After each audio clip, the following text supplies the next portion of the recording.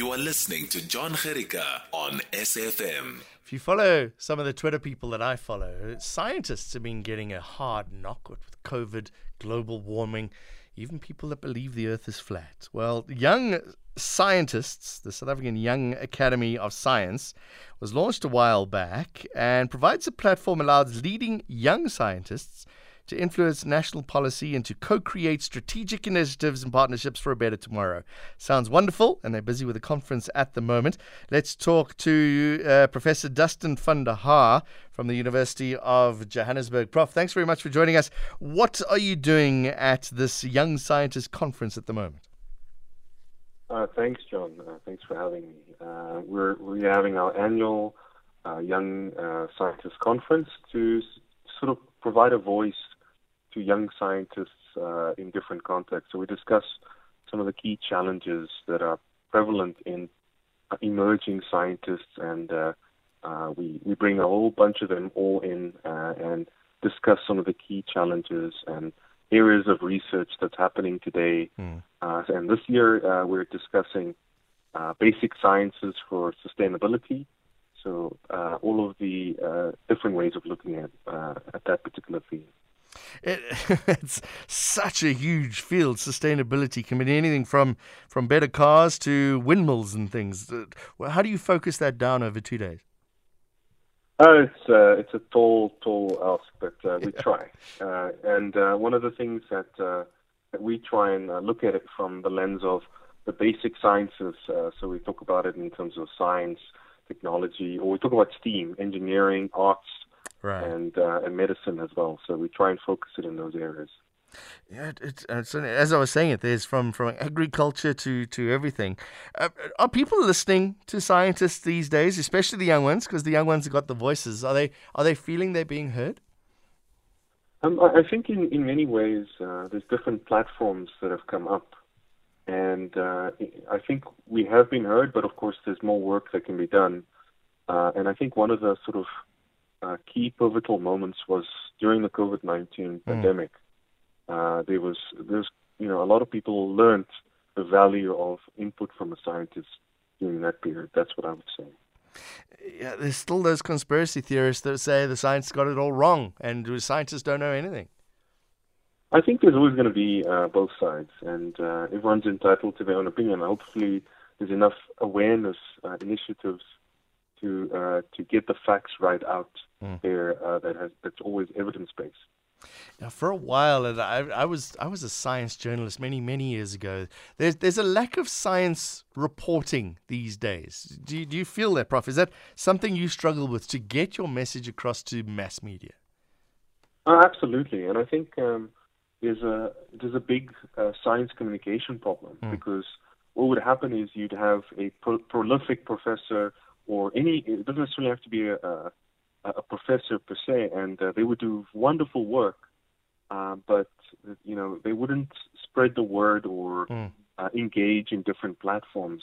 And I can speak to the emerging scientist side, where a lot of the good work that comes out there, they feel that it's not worthy, and in a way it sort of gets locked up in some way that no one shares, and that's a pity. Yeah, it almost feels as if you have to be a scientist to understand a scientist. You need that person that can translate it from what you guys do in the classroom and in the lecture halls to average Joe walking down the street.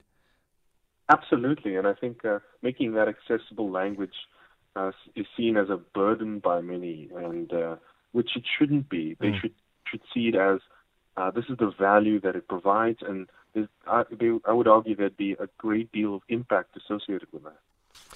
Let's talk about how you work together as a group of scientists. Generalizing obviously, but if I'm studying, I'm studying wind technology, and somebody else is studying better agriculture. Do those scientists talk to each other? Is there a communication open from all of those fields to do this better sustainability? Absolutely, and I think one of the nice things that we've seen, especially in science, is that there's been a lot more collaborative efforts to bring, to sort of break down the ivory tower of sorts and integrate many of the different initiatives where the right people are talking to one another to make a difference. Are young people changing science these days? Are the Gen Zs making things difficult for us Gen Xers? I think it's a fresh, different perspective. One of the nice things that, especially we were discussing earlier today, is that when it comes to, different inputs, you'll be amazed at how creative some of the emerging scientists, and when we have people in the lab that are taking input from us, a lot of the times there's lots of innovative solutions that can come out of that. That's my take. Are young scientists more? You see, scientists have always been not risk averse. They're willing to take a risk to try and something new and discover something. Is that still there, or are you finding Gen Z is maybe a little more cautious? I think there's been a definite change in sort of the funding landscape. Yes. Where the funding is, it tends to be where a lot of the research tends to gravitate towards. And, when it comes to certain fields, there's an innate dependency on equipment and resources required to facilitate the research.